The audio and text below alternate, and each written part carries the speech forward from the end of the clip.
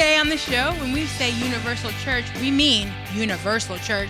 The do's and don'ts of online evangelization, everything you'll need to know about spiritual direction, our picks of the week, and so much more. The Catholic Underground starts now.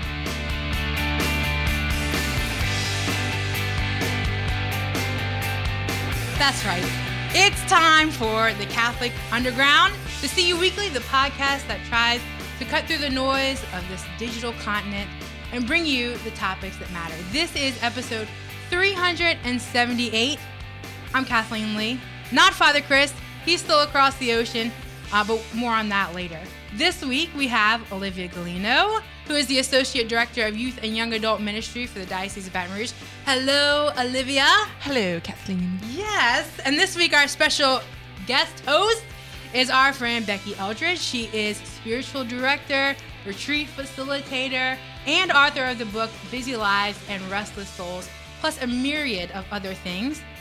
Good to have you with us. Thank you. I'm excited to be here. Yep, and up in space we have the one, the only Jeff Blackwell, Technical Director of CU and Commandant of the Jeff Star 1 Near Earth Orbit Satellite. Yes, good evening, humans. And I didn't know you were going to have an author here. I was dressed better. I had to put on a tie. We are getting fancy.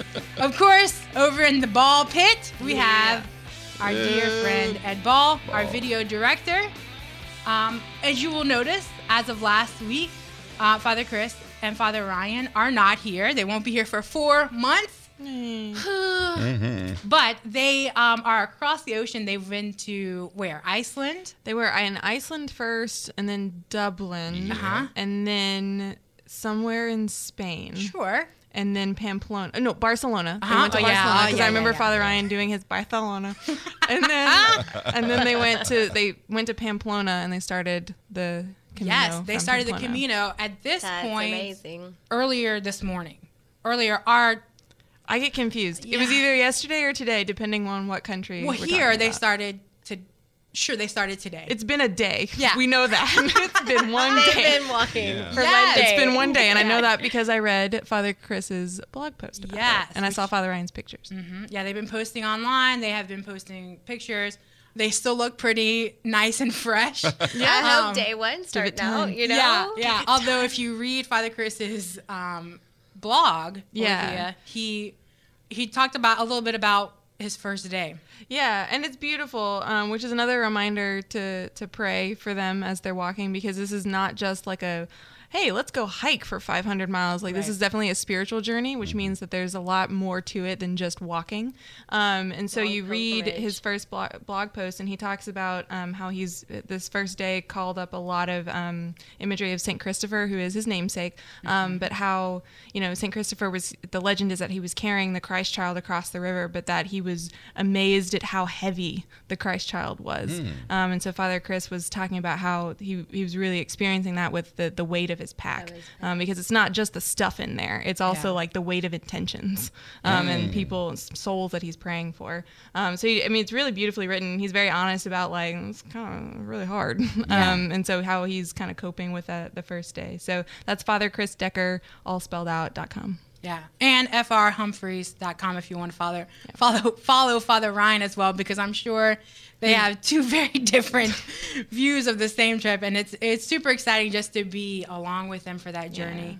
They'll be on the Camino for like a month, I think. Bucket list for me. Yeah, it's a bucket list wish list. Yeah. One day. Yeah, I have a whole bunch of friends who have done parts or the whole Camino, and man, that's some serious backpack. And I remember talking to my dad when he and my brother backpacked the what's the trail in Appalachian Trail? Yeah. Oh wow. And they went out there. My brother was almost an Eagle Scout, and they loved camping, and they packed and repacked and planned. And they didn't. They got out there and it was completely different than what they had experienced. So, it's truly a pilgrimage, a long spiritual journey that they're making. Yeah. So. I'm really excited to hear the stories. When they left, I gave them, two rosaries each, and I said, your goal is to tell me about who you give these to. And so that's what I think I'm most excited to hear about is their, personal encounters with people that you just you don't plan for that. It just happens, you know, and to hear where everybody is on that journey. Yeah. For sure. Yep. So speaking of journeys and space, up there, Jeff, you still with us? Oh, yeah. In space. Well, this might be good for you. Okay. Up there in the Jeff Star 1, because did you know that there is a Catholic bishop of the moon?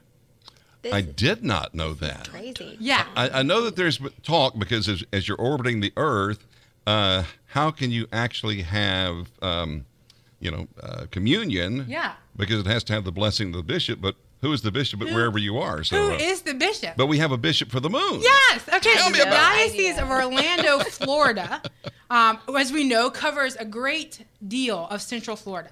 It has 9 counties, hundreds of cities, and over 400,000 Catholic residents in the Diocese of Orlando.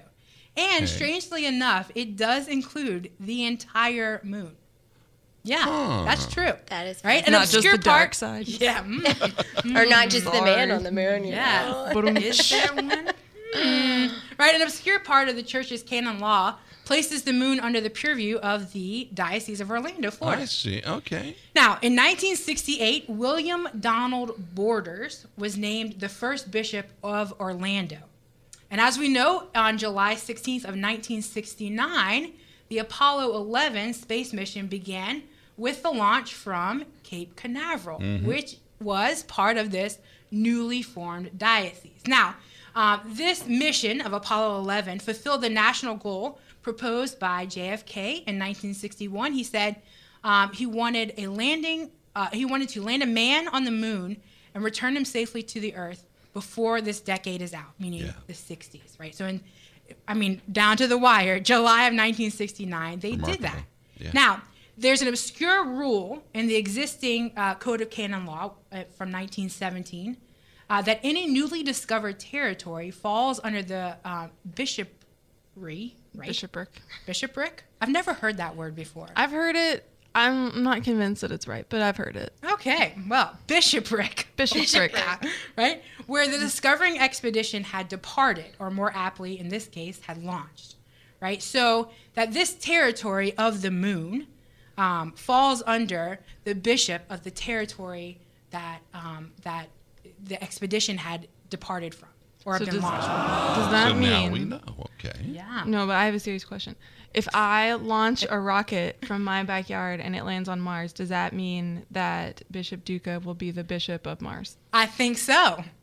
That'd be a good reason to launch a rocket. Make it happen. I could figure that out. I think philosophy and theology major over here. Yeah, I got that. Hey, that ain't no issue. Details. I think we might have a case for that. I'm just saying. That would be really super cool. Yeah. Yep. Aren't we already on Mars, though? I mean, we've made a presence I don't there. know. We've walked to them. Have we walked on Mars? We haven't walked Oh, on Mars. no. We've got No. little rovers. Rovers on Mars, I believe. So it'd be, I guess, wherever that expedition comes from, which I would assume might be. More than likely, Houston. Might be. Cape Canaveral. Yeah. Florida. So, Florida, man. That's like the international. Bishop of Mars. All right. Space Okay, church. pick another planet. Gosh, now, Let's go for Venus, guys. so as we know, the Apollo 11 mission launched from Cape Canaveral, which is under the jurisdiction of the Diocese of Orlando, thus making then Bishop Borders the first bishop of the moon. I got Who you. would have thought? Right? And these were humans that actually landed on the moon, so maybe that's the qualifying thing. Yeah, as far as Yes. that's yeah. but did they say that? that's I don't know. Or if I put a squirrel in the rocket? Who's our canon Does lawyer? that- Remember, Who's our canon lawyer? We need Father 17. Jamin. Yeah. Or... Yeah, have to discuss 1917. with They were just, and that's typically assumed that it would be humans making the discovery, not just. Well, Yeah. I mean, machine. I feel like we can get around that assumption. These are things we need to iron out. Okay. Apparently, for our next from we the need rocket a that's canon lawyer launching to give from, us some clarity on this point. Yeah. Yeah, Venus is available. I think it'll be a little too hot on Mercury, but let's go ahead. But I mean, you never know. I mean, if you can have a bishop of the moon, then we can land on Mercury and claim it for our own. Yeah, that would be the qualifier. Is human. Or we can And- go for somewhere cool like Saturn. Let's think big, guys. Very cool. That would be something. Frigid. That would be something Now. for sure. Back to your notes. Before we get too far out into space, despite lacking any lunar parishioners, right, that we know of, Right. Bishop Borders nonetheless enjoyed being the Bishop of the Moon. Right, following the success of the Apollo 11 mission, Bishop Borders made an ad limina visit to Pope Blessed Paul VI, right, during which, in their conversation, he casually added, quote, Holy Father, I am the Bishop of the Moon. With a little shoulder brush. Throwing his weight trying to outdo him a little bit, eh? And Pope Paul, of course, looked at him rather perplexed, right? Probably wondering where along the lines this American bishop has lost his mind in space, right? And then Borders then continued by explaining that by the existing Code of Canon Law, he was the de facto ordinary of this newly discovered territory. Yep. And so the Pope, who followed the lunar missions with great interest, he had, he loved inner space travel, I guess. He later received the Apollo 11 astronauts to the Vatican in a private audience. And he, loved them, and he praised them for their voyages, quote, tribute to the capacity of modern man to reach beyond himself, to reach beyond human nature, to attain the perfection of achievement made possible by his God-given talent. Right? And in return, the astronauts that were on that mission, Armstrong, Aldrin, and Collins, gave Pope Paul VI a piece of the moon. How cool is that? A piece of his newest diocese, right? I bet that's pretty awesome. Yeah, which is still kept today at the papal summer residence at Castel Gandolfo. That's so cool. Did I say that right, Italiano? Castel Gandolfo. Castel Gandolfo. Castel I always think of Gandolfo. Gandalf. Yes, I was thinking that myself. Every time they say it, I'm like, I only remember that because when I studied in Rome, our campus was like at the bottom of the hill, and you looked up and you could see Castel Gandolfo. That's yeah, pretty cool. it was pretty. No, neat. but I was reading. So is it? My question is there only one bishop, or are all the bishops still of Orlando? Oh, I'm sure. still I'm sure they are. not because just- this is the newest. It's still part of their territory. territory. Yeah. That's pretty fascinating. It is. Yeah. I wonder. So it makes Orlando a little cooler than just Yeah. Disney World. Right. Like, you've got the Bishop of Outer Space. Like, that's awesome. They are. I mean, wait a minute. Now you're just reminding me. Orlando now is the Bishop of the Moon and of Disney World. Yes. And Space Mountain, I mean, This dude let's is just- Is Disney World its own has diocese? hit the jackpot. Should be. Wait, what is there anything in the canon about like how often you have to visit your diocese? Because if so, then we might have an issue. Ooh, Ron in the chat, right, says he's from Orlando. He says the current bishop of Orlando is Bishop John Noonan. Congratulations, Bishop Noonan. is the You bishop are the of bishop the of moon. Standing Moon. ovation for you. Yes. Yeah. But how cool! I was thinking about when I was reading this, saying that Pope Paul VI was perplexed and like, we think of space travel and going to the moon as old hat, it's history. But at the time, Yeah. how cool was that? Just to Yeah. yeah. It's really neat too when you think about our church that's pushing forth how our science and faith integrated, and to see that here's this pope that is intrigued by what's happening and the development, and I wonder if Bishop Barron knows. He's our big science and faith guy. If he would know about the Bishop of the Moon, Yeah, we'd like to ask him. Dude, if I were the bishop, I'd be like, I need to visit my people. Like, Send me up. Beam me up. Beam me up, Beam Scotty. me up. Let me get him on the phone. Yeah. See what you can Thanks, do, Jeff. You Let's have make that happen. You have intergalactic connections, I think. Yes. Every few hours. Yeah. Speaking of intergalactic connections, we are glad that you are here, connected to us intergalactically. You have reached the Catholic Underground.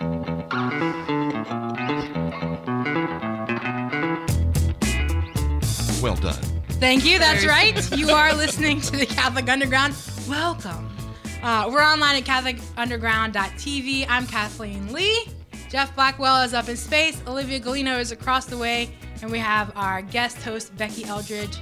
They are all here, and our picks of the week are coming up. But first, another, final frontier, right, is this idea of the interwebs, right? You're really milking this space thing. I know. Nicely I done. love it. See if you can keep this going the whole time, Kathleen. Yeah, you how know? many space puns can Kathleen make? Don't test me. Challenge accepted.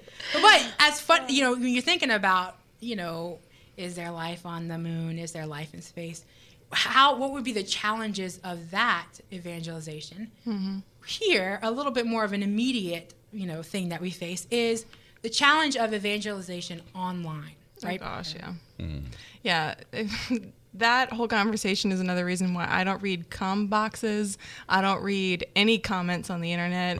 If I see like a thread that has 98 comments on it, I just avoid it like the plague, especially if it's on something, from like Catholic News Agency or something. Because I'm like, I just can't. It makes my heart sad. And it's not because like people are espousing heresy. It's usually because people are just being really mean, and I can't stand by and watch that happen.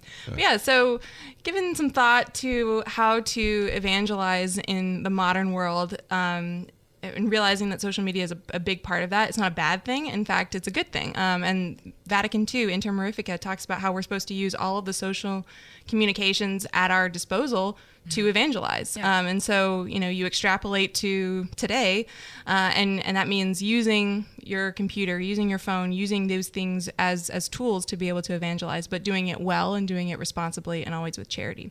So number one, don't be a poser. Just be yourself. Don't be a poser. Don't be a poser. Yeah. What's a poser? I'm just curious. A poser? Oh, Jeff. A poser. Just basically someone who's like trying to be someone they're not. Yeah. And on the internet, the thing that I see a lot, and this is not an accusation, this is just an observation. I see a lot of people like pretending to be like theologians, or like, you know what I mean? Mm-hmm. Like, or just pretending that they like have more cred than they maybe really do. What's cred? And it's like, credibility. Oh, credibility. I'm sorry. Am I wowing you with my street jargon? Drag me along, please. We got to pull him back into this so world, sorry. He's still in outer space. Come on, Jeff. I may not be able to get you to 2018, but I can probably get you to like 1996 when it comes to street lingo. That's a start. So anyway. But yeah, so basically just being okay with the fact that you're not perfect, especially because other people can relate to that. I find nothing more freeing, especially on the internet, when someone admits like, hey, I don't really know a lot about that. Can you tell me more? Those have been the best discussions I've had. Or when somebody like calls me out for something, I'm like, oh, I didn't even know that. I didn't even think about it. Yeah. I had a discussion with somebody. I posted something about Planned Parenthood, and it was a little emotional. And a girl I graduated with was like, hey, she was very polite and was like, when I was pregnant with my first child, Planned Parenthood gave me really good prenatal stuff, and I was like, I had no idea. Please tell me some more about that. Right. It didn't make me love them, but, Planned Parenthood, that is. But it did, I was open dialogue. Yeah, for sure. Well, and that kind of segues into number two. The don't is don't be judgmental of people. The do part of that is to speak truth about their actions. That's a great thing that you went to someone and got prenatal care for your kid. The instant kind of connection in your mind might be like, Planned Parenthood, bad, person, bad. Yeah. But the truth is that you don't really ever know what someone's really going through. You don't know what kind of battles they're fighting. So always start by looking at the person, giving them the benefit of the doubt. And you just start by loving them, because from charity, there's just a multitude of fruit, and it will never lead you astray. But also realizing that if you do truly love someone, and you've started with that love, that you'll make sure that you share the truth with them about their actions, but it'll come in a way that they can tell that you care about their person, not just about what they're doing. You're not trying to be a puppeteer who's, controlling their actions. You care about them and you want to see them end up somewhere good. All right, number 3, do preach the gospel always, but don't always use words except when necessary. And I think that this is it's kind of a basic principle of evangelization, and I find this more especially with women. And like, feel free to chime in on this. Like, I get so annoyed whenever people are like, what women should be? Women should do this, women should do that. And it's like, no, like, how about we just be authentically who we are and witness to others to be. Yeah. Because I mean, Edith Stein, her feast day was this past week, and she says that the world doesn't need what women have, it needs what women are. Yeah. And I mean, she doesn't just say about women, but she speaks a lot about women. And I think that's so cogent, because it speaks to the fact that like your presence is a witness. Whether you are trying consciously to be that witness or not, you are constantly witnessing to other people, and that is powerful. That's why, kids become like little mini versions of their parents, because they're imitating them. They're imitating behaviors. And that's what we do instinctually. We see other people, maybe people that we admire, people that we look up to for some reason, especially people in authority, and we start to emulate those behaviors. Right. And it's not because the person has said, okay, now watch what I do and do it. Yeah. You instinctually do that. You instinctually want to emulate the people that you love. Sure. And so if we are people that love others and we live lives of holiness and lives of charity and virtue, then other people will want to emulate that, and they'll do it without us ever having to convince them about it. Yeah.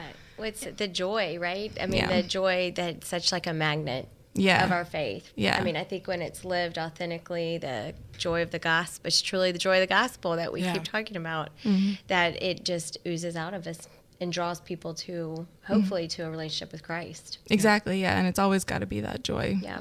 Founded in Christ, not like something in me. Right. All right, so number 4. So don't argue just to win arguments. Internet. Some people just come out there and just for that sake. Don't you think, Olivia? I mean, just come at it. Oh, yeah. So, but do engage with people to win hearts for Christ. Remember your goal. Yeah. Remember that you always begin with the end in mind, right? If the end in mind is this person's going down, step away. Yeah. Put down the phone, step away from the computer.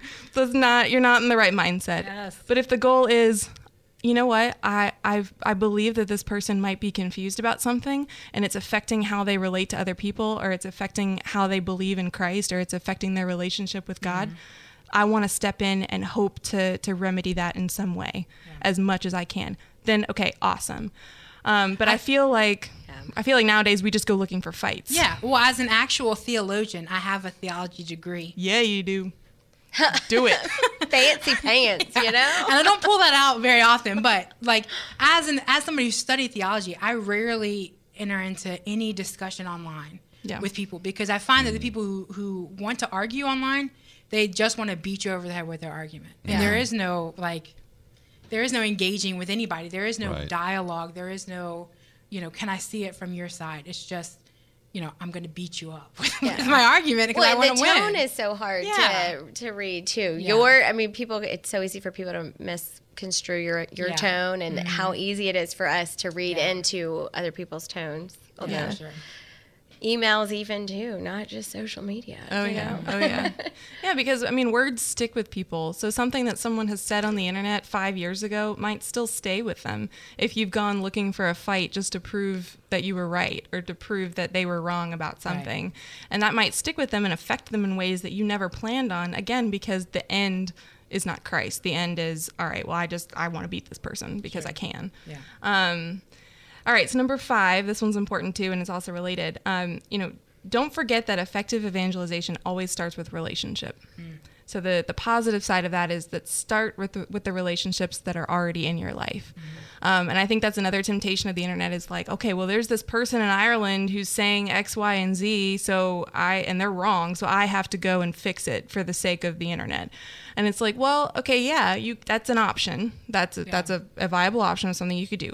Or maybe start with the people in your own life, because chances are you come up against people every day who are, struggling with something, or they just have questions. Yes. It's not always a matter of right or wrong. It's just a matter of someone wanting to understand something more deeply, and maybe you're in a position to help them do that, or to walk with them and help them, find answers with them. It doesn't mean that you have to be a theologian. You just have to be willing to explore questions with people.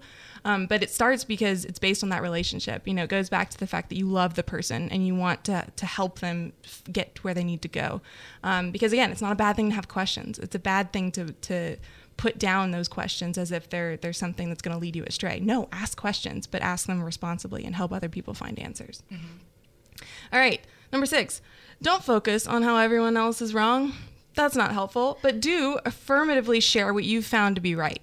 Yep. And I feel like this is something that it's tied a lot into humility, because sometimes you're going to be tempted to say, no, well, that's wrong, and I can outline 8 different reasons why you're wrong just from logic. Sure, you might be right, but you might also do more good by throwing out a truth, by throwing out something that's more attractive, because you can take down a building or you can give someone else a nicer place to live. Yeah. Which one is going to be more fruitful for them in the long term? Yeah.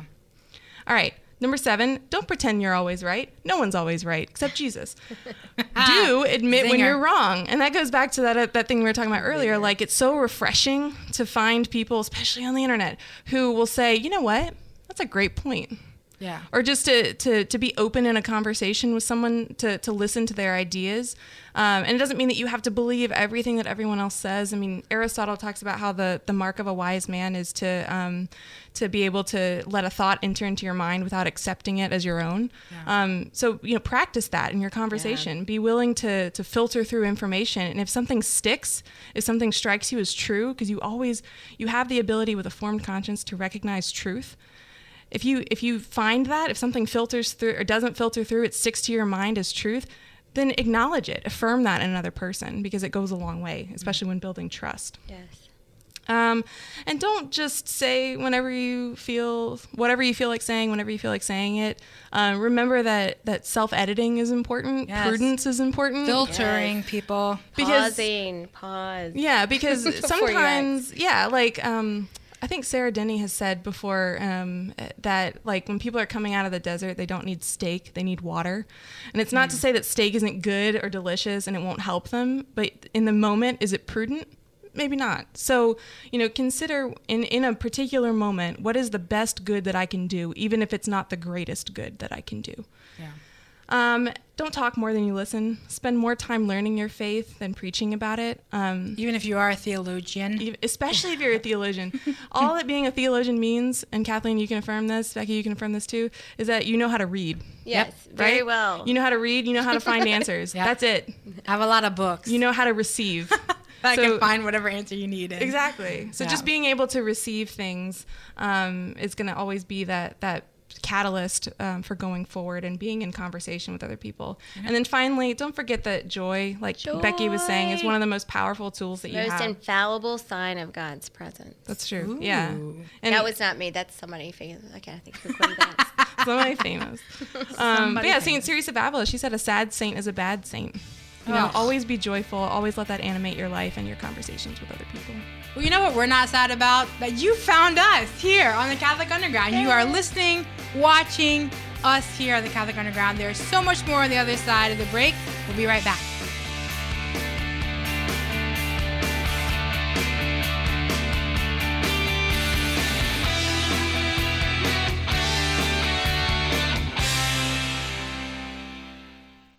A prayer for vocations. O God, who wills not the death of a sinner, but rather that he be converted and live, grant, we beseech you, through the intercession of the Blessed Mary, ever Virgin, Saint Joseph her spouse, and all the saints, an increase of laborers for your church, fellow laborers with Christ, to spend and consume themselves for souls. Through the same Jesus Christ, your Son, who lives and reigns with you in the unity of the Holy Spirit, God, forever and ever. Amen.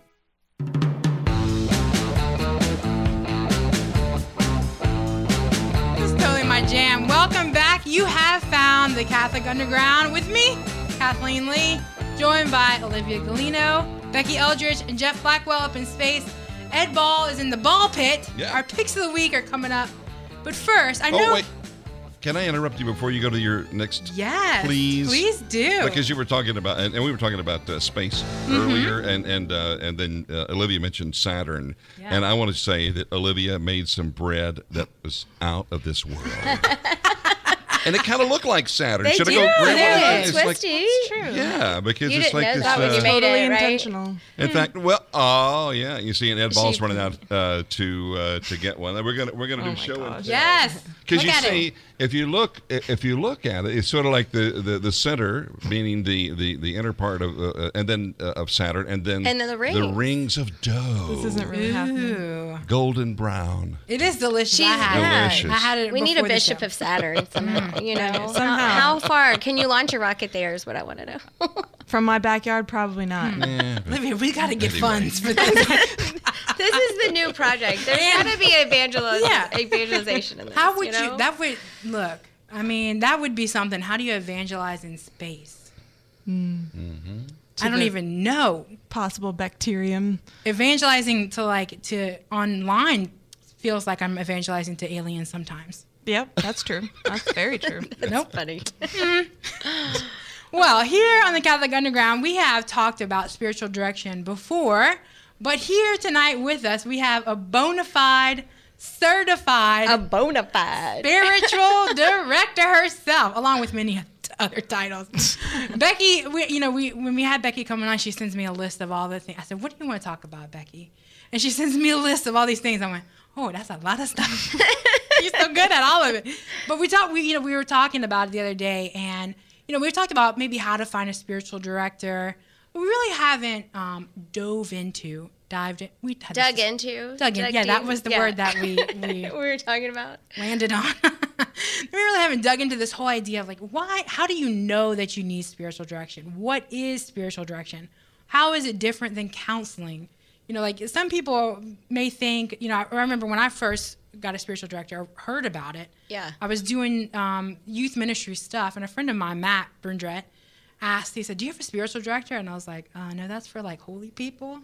Of which you are one. He looked at me and goes, "How do you do what you do without one?" And I was like, I don't know. And then I got one. I was like, oh.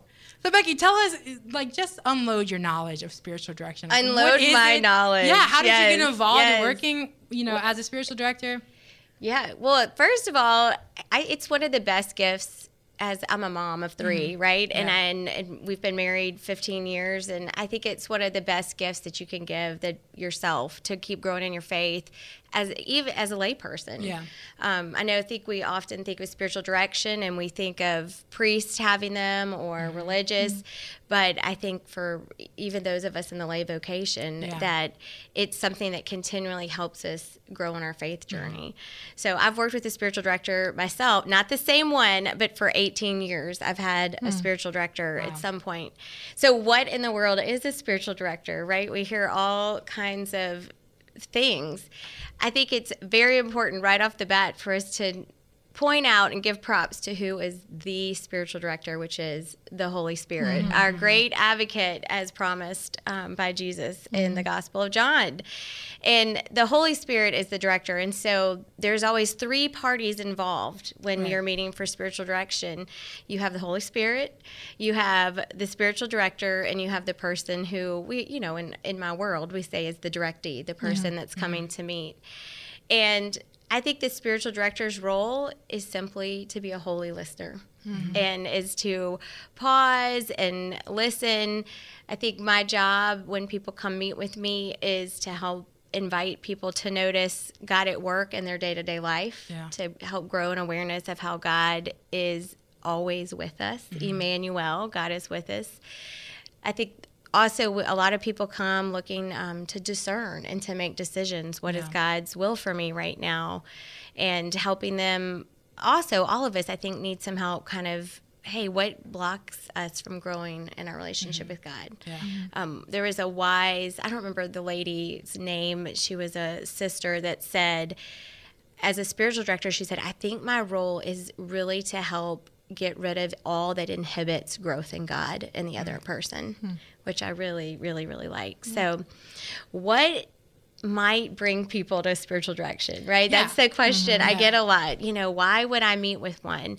So I wonder, too, if it has the same kind of stigma as, we're going to talk about what's the difference between that and counseling. But the same kind of stigma as counseling has. Well, I don't need counseling. I'm fine. I don't need spiritual direction. You know what I mean? Yeah. I think people are more just not clear about what it is. Yeah. I find that people are always intrigued about it, and they're always like, well, what is it? I didn't even know it existed. And in some ways, I remember when I first found a spiritual director, I was at LSU, and they announced about a busy person's retreat. And I thought, I'm busy. I wish I could talk to myself at 20 years old. I'm a little bit busier now, but that was the first time, and I met with somebody one-on-one for 4 days in a row. We met 1 hour a day for 4 days in a row, and it was profound. And I remember thinking, why am I just now hearing about this? Yeah. I mean, and since then I've kind of been hooked. Yeah. Right? Yeah. But what brought me then, was there was a hungering for more. I wanted to grow deeper in my relationship with God, but didn't quite know what the next steps were. Often when I think of what draws people to that first meeting when they come to sit with me, they're saying, hey, maybe I have no idea how to pray. help me get the tools, kind of the structure in place.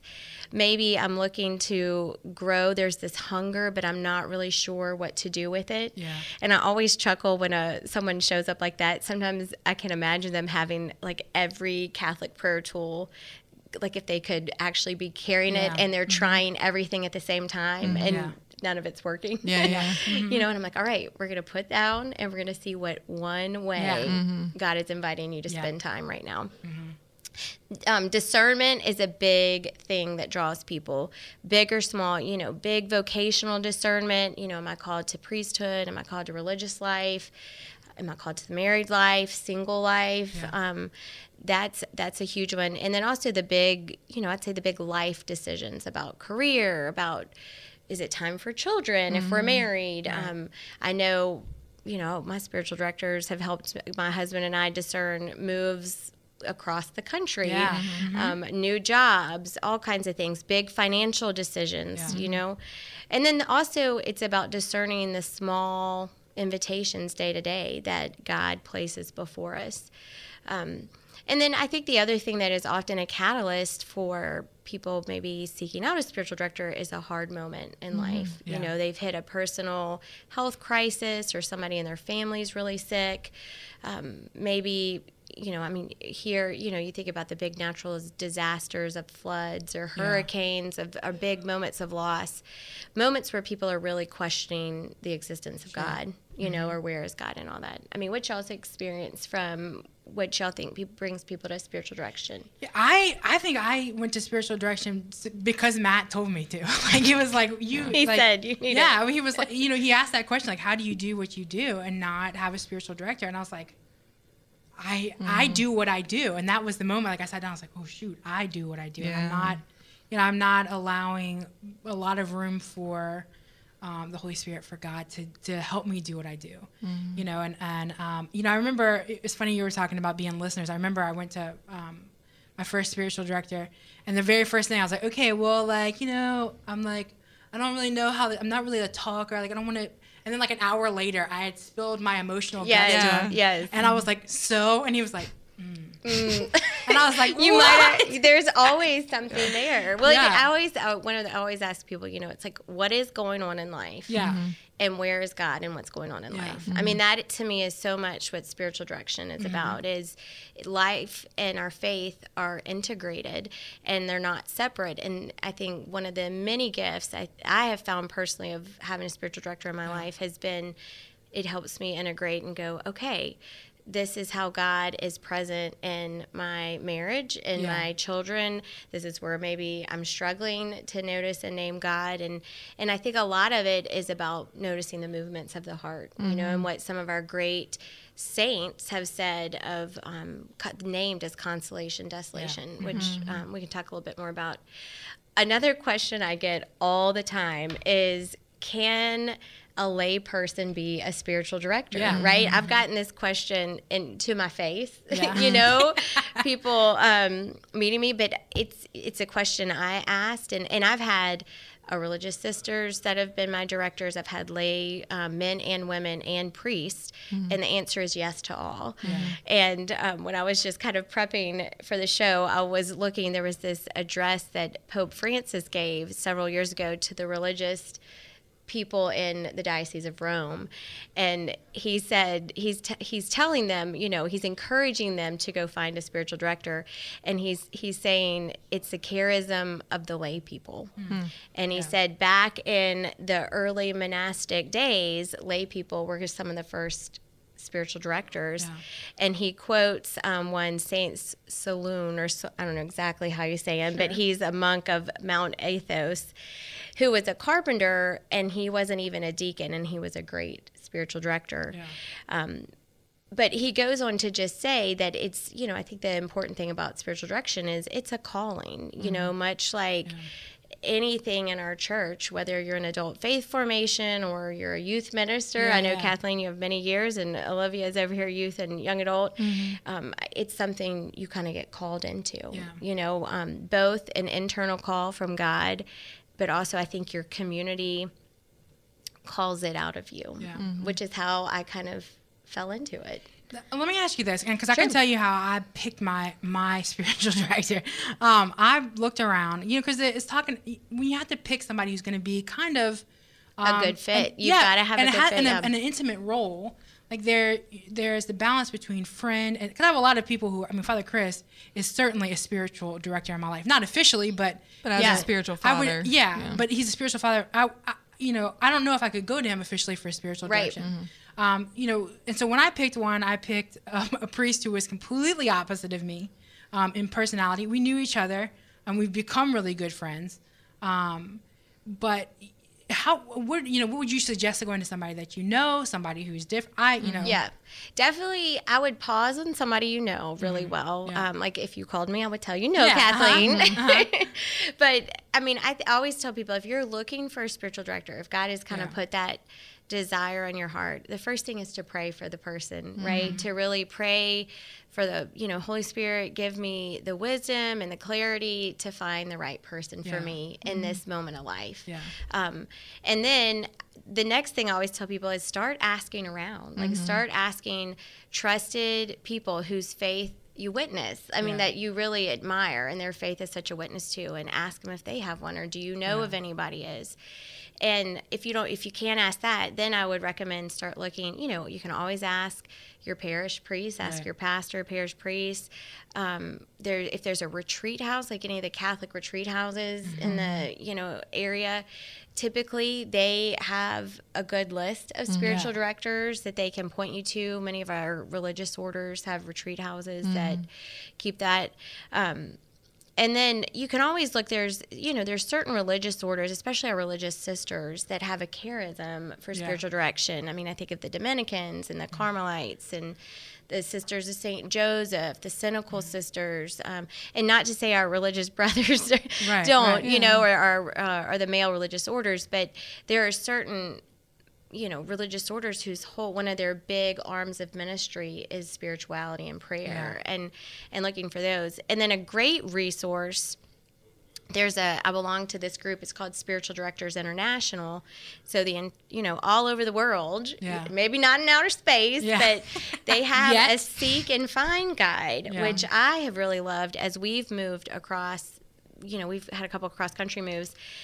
You can go put in your zip code. It's sdiworld.org.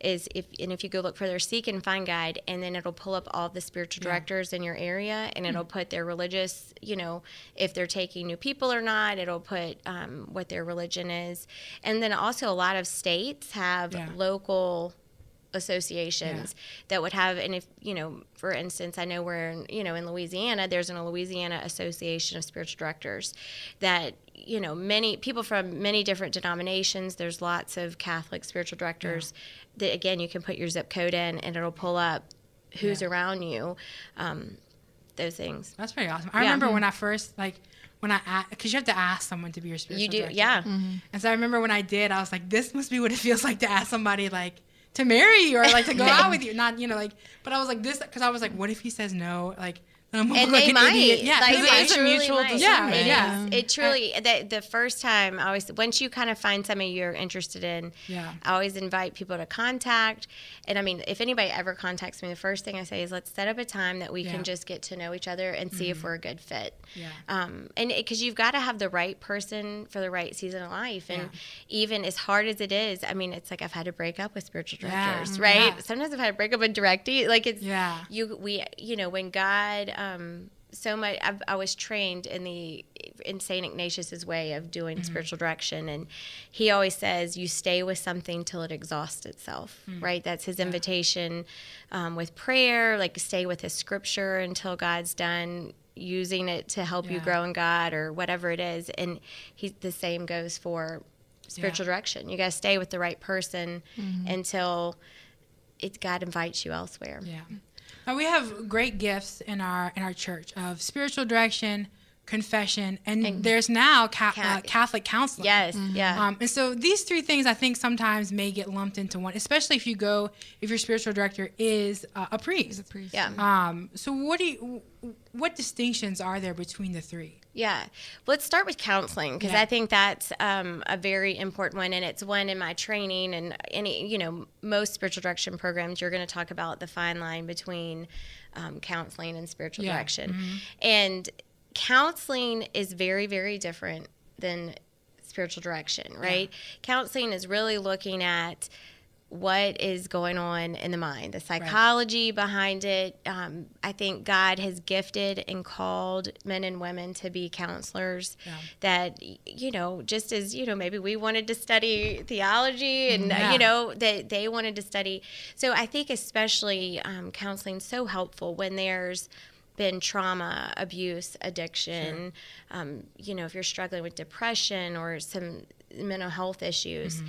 And I think where spiritual direction comes in, they work hand in hand. I mean, there's many people I meet with that see both a counselor and also meet with me for spiritual direction, but spiritual direction, you're looking at what are the movements of the heart, right? Where is God in all of it? And and I think especially when you think of the big healing things, spiritual direction is going to be looking at God's gift of mercy. Mm-hmm. And I think counseling brings healing so far, and then I think there's so much more that's out of our hand, right? Some that's ours to do, and then what's God's to do. And then I think confession is different. I mean, I am not a confessor. I'm not a priest, right? So nobody could confess their sins to me. But what we might talk about in spiritual direction is how is sin, maybe, impacting our relationship with God? How is it impacting our heart? Pope Francis, in that same address to the religious men and women, he said, for confession, you search where you have fallen short, and whether you have lost patience, if you have been greedy, these things, concrete things which are sinful. And then he says, but in spiritual direction, he said, you go and examine your heart. Yeah. And how is sin impacting you? How is it impacting those around you? And then, wait, go ahead. I was just going to say, we have a question in the chat from Brad. I can't see. It fits in. Look at that. No, yeah. And I never get to ask questions of things that happen in chat. But he says, being a layperson that is a spiritual director, so you, what do you think the pros and cons are of having a spiritual director who is not your confessor? So looking at both sides of that. Who is not your confessor. Mm-hmm. I guess a non-priest spiritual director. Yeah, again, quoting, if you read this article, Pope Francis talks about them being separate. He's talking about that. Because again, I think going to confession and receiving the sacrament of reconciliation, it's going in with a very specific focus. Sure. And I think spiritual direction is looking not just at our sinfulness, but it's also looking at where are the fruits of the Spirit in our life? Where are we noticing peace and patience and kindness and joy? And how are we discerning what God is inviting us to, right? Which can't always happen within the realms of confession, just from a time standpoint, even, and I know many priests, refer people to me because they don't have the time to sit like they would, maybe which they wish they could have more time, Yeah. Now, Becky, you have a website we were looking at earlier. Yes. And so if people are looking for more information on spiritual direction, especially here in our local area, but they could also contact you if they just have, because there's so much more that we didn't cover that absolutely. Becky could just go on forever with. So where could they find out some more information about you? If they can go to my website, www.beckyeldridge.com, there's actually in September an online busy persons retreat that me and a priest and a religious sister and a couple of lay directors that we meet with people online using video conferencing. And it's a great way to give spiritual direction a try. This is why God kept putting this invitation on my heart, and we've tried it now for a year and a half, and it's a great thing. So if you're interested in that, that'll be the week of September 17th. Oh, great. So excellent. Well, we'll have all that in the show notes, of course. But Jeff, it's now time for that part of the show that we like to call the CU Pick of the Week. Yes, indeed. Yes. I love this part. At first, because it's your birthday, I think, somewhere in space. Sure. We're going to send it over to Olivia. It's your birthday. In some multiverse that... No. Yeah. Mm-hmm. Can I just say that I am so glad that while Father Chris is gone, I will not have to follow Kathleen's Picks of the Week, which is my own personal cross. You're welcome. Because I can't do it. I always just suffer. No, you're doing great. As Father Chris always says, you're doing great. You're doing great. You're doing great. So my pick of the week is something that Father Chris would probably make fun of me for if he were here, but he's not. So I like a lot of different music, and I like to kind of like let people know about that every now and then. So there's this album by a band called Floor, and that's Flor. I don't know. I don't think that they're international. I think they're anyway. Their new album is called Come Out, You're Hiding, and it's awesome. I can't say enough about it. It's like dream pop. So it's got a little bit. What is dream pop? So dream pop is like it's not quite like electronica, like electronic dance music. It's like if you went there and then you took a few steps back, because it's still like got those poppy. See, Kathleen's making that face. It's still got like dream pop. I don't know dream pop. It's a new one got for me. like synth notes with like some pop elements, but it's still very accessible. So and like the reason I bring it up, I don't bring up like the weird stuff that I listen to that people are not going to like, but I think that people will genuinely find this accessible. Yeah, sure. And it's really like, I mean, if you like that kind of dream pop, like the 80s was very into like those synth kind of, Yes. you know, like those kinds of things. I'm a child of the 80s. You know, so then you might like this because it updates it in a way that it's relevant to the modern day. But it's just, I mean, their writing is beautiful. It's like things that you can really enter into, but still like have fun with. And it's the kind of album that you like dance around your house to. So Come Out, You're Hiding. All right, Becky, what you got? Oh, I got winter chicken dinner. Yes, indeed. So I brought a visual for those of you who can see us online. So I have 3 kids. Oldest is 11 and a half. Nice. Youngest is 4. And there's also a 9-year-old in case they're all watching or listening. They commented are on they? Yeah. Okay. Got to make sure I'm giving all 3 a shout out. But so we found this game called Tenzi this summer at the beach, right? Tenzi. Tenzi. Really, all it is, you could play this game even with 10 you need 10 dice of the same color. And so the way it works is everybody gets 10 dice or die would be the correct grammar, right? 10 die. And you roll, and whoever gets 10 of the same number first wins. I gotcha. Right? Well, that's like the easy round. Yeah. Well, then it gets more and more complicated. And so then they have stacksies. So then you have to get the 10, same number, and stack 10 high. Then they do splitsies where you have to get 5 and 5. And it goes on and on. And our family favorite is stealsies. Ooh. And so you play as a team, and you can steal like from other people. Nice. And so our 4-year-old can play this game and loves it and gets very competitive. Watch out. Mary will take you down in Tenzi and will guard her die like nobody else. Yes, indeed. But it's great family fun. Last night we had a family over we did a game night, and it was a blast. Nice. So highly recommend Tenzis for ages 4 to like 100. Excellent. Awesome. All right, Mr. Blackwell, up in space, what you got? I'm going to geek out on you guys here. Please because, do. I love tech gear and sound equipment and stuff. But a friend of mine who's in the sound biz, and I have in fact, this is what I have when I take my computer with me. It's called a U-Control UCA 222. And it's basically, in simple terms, it's like a USB sound card. But this one has the little RCA connectors on it, meaning it is unbalanced. So if you get into a situation where there's noise radiation, like radio frequency and stuff like that, it could cause problems with hum and sort of. Well, anyway, Peavey came out with one. Now this one is about $25, the one that I usually carry with me. But Peavey has one that is about under $50, and it's called the USB-P. But the sweet thing about it, you plug it into the computer, plug it into that, and then basically it's an external sound card for your laptop or PC, but you can plug it directly into a sound system because it has what they call balanced outputs, meaning it'll take care of any hum and noise problems. It's crystal clean, and it's got some good converters in it from analog to digital stuff. I won't, but typically people plug in that 3.5 millimeter to the headphone output. Yeah. Nah, don't do that, because you're going through a cheap sound card, and built in, and it's usually not very good. So this is a cool way to solve that problem.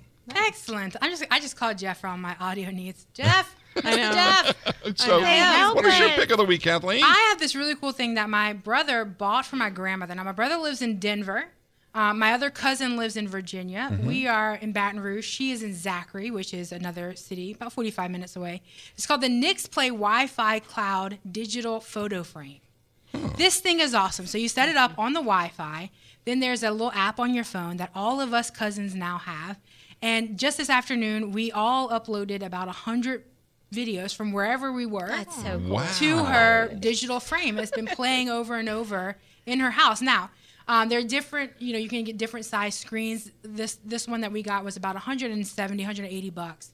But you get 8 gigabytes. That's about 20,000 photos of internal memory storage for displaying photos when the frame is offline. Along with, when it's connected to Wi-Fi, you have 10 gigabytes of free online cloud storage that keeps your photos safe and secure. Now, it is also motion sensor, so it's not on all the time when she walks into the room. That's so cool. Yeah. And you can set it to display the most recent uploaded pictures. So it's not going to start like from photo 1 every time and cycle through. But it's really cool because I uploaded pictures, my brother uploaded pictures. That of is the kids. amazing. Yeah, it's a really cool gift, and she doesn't have to do anything. Should be every grandparent. Pappy needs one from his grandkids and great-grandkids. It's a great gift, and she has to do nothing but watch. That is awesome. Yeah. Grandparents would love that. What a great way to keep families connected across so the Nix Play Wi-Fi Cloud Digital Photo Frame. Love it. Jeff, we're always grateful for our viewers, our listeners, and our benefactors. Okay, yes, absolutely. Indeedy do we are. This week, Catholic Underground is possible because of people just like you. Join the growing number of undergrounders at CatholicUnderground.com/donate. Also, portions of the Catholic Underground are brought to you by audibletrial.com/Catholic Underground. Yes, if you'd like the show notes for this episode, and they are going to be full of good stuff, good links, or you want to subscribe to our podcast audio, go to CatholicUnderground.com. Our panelists this week, how much does it cost, by the way? Nothing. What? Exactly Zero nothing. Earth dollars. That's out of this world. Isn't it? We're going to keep you around, Becky. I love do this pun with you all day. Our panelists this week have been Olivia Galino at OM Galino. Thank you, Olivia. Thank you. We have Becky Eldridge at BeckyEldridge.com. And she'll be back in September? Yes. Yes. Our technical director is Jeff Blackwell, jeffblackwell.us or at Jeff Blackwellis. Our research assistant and leader of the crew in the lab is Jim Hayes. Yeah, Jim. Our video and graphics director is One Edball. You know me. I'm Kathleen Lee. Follow me on Instagram at Kaylee626. We hope we've helped you cut through the noise and find that still small voice. We are the Catholic Underground. We are Faith Gone Digital, and we'll see you next time.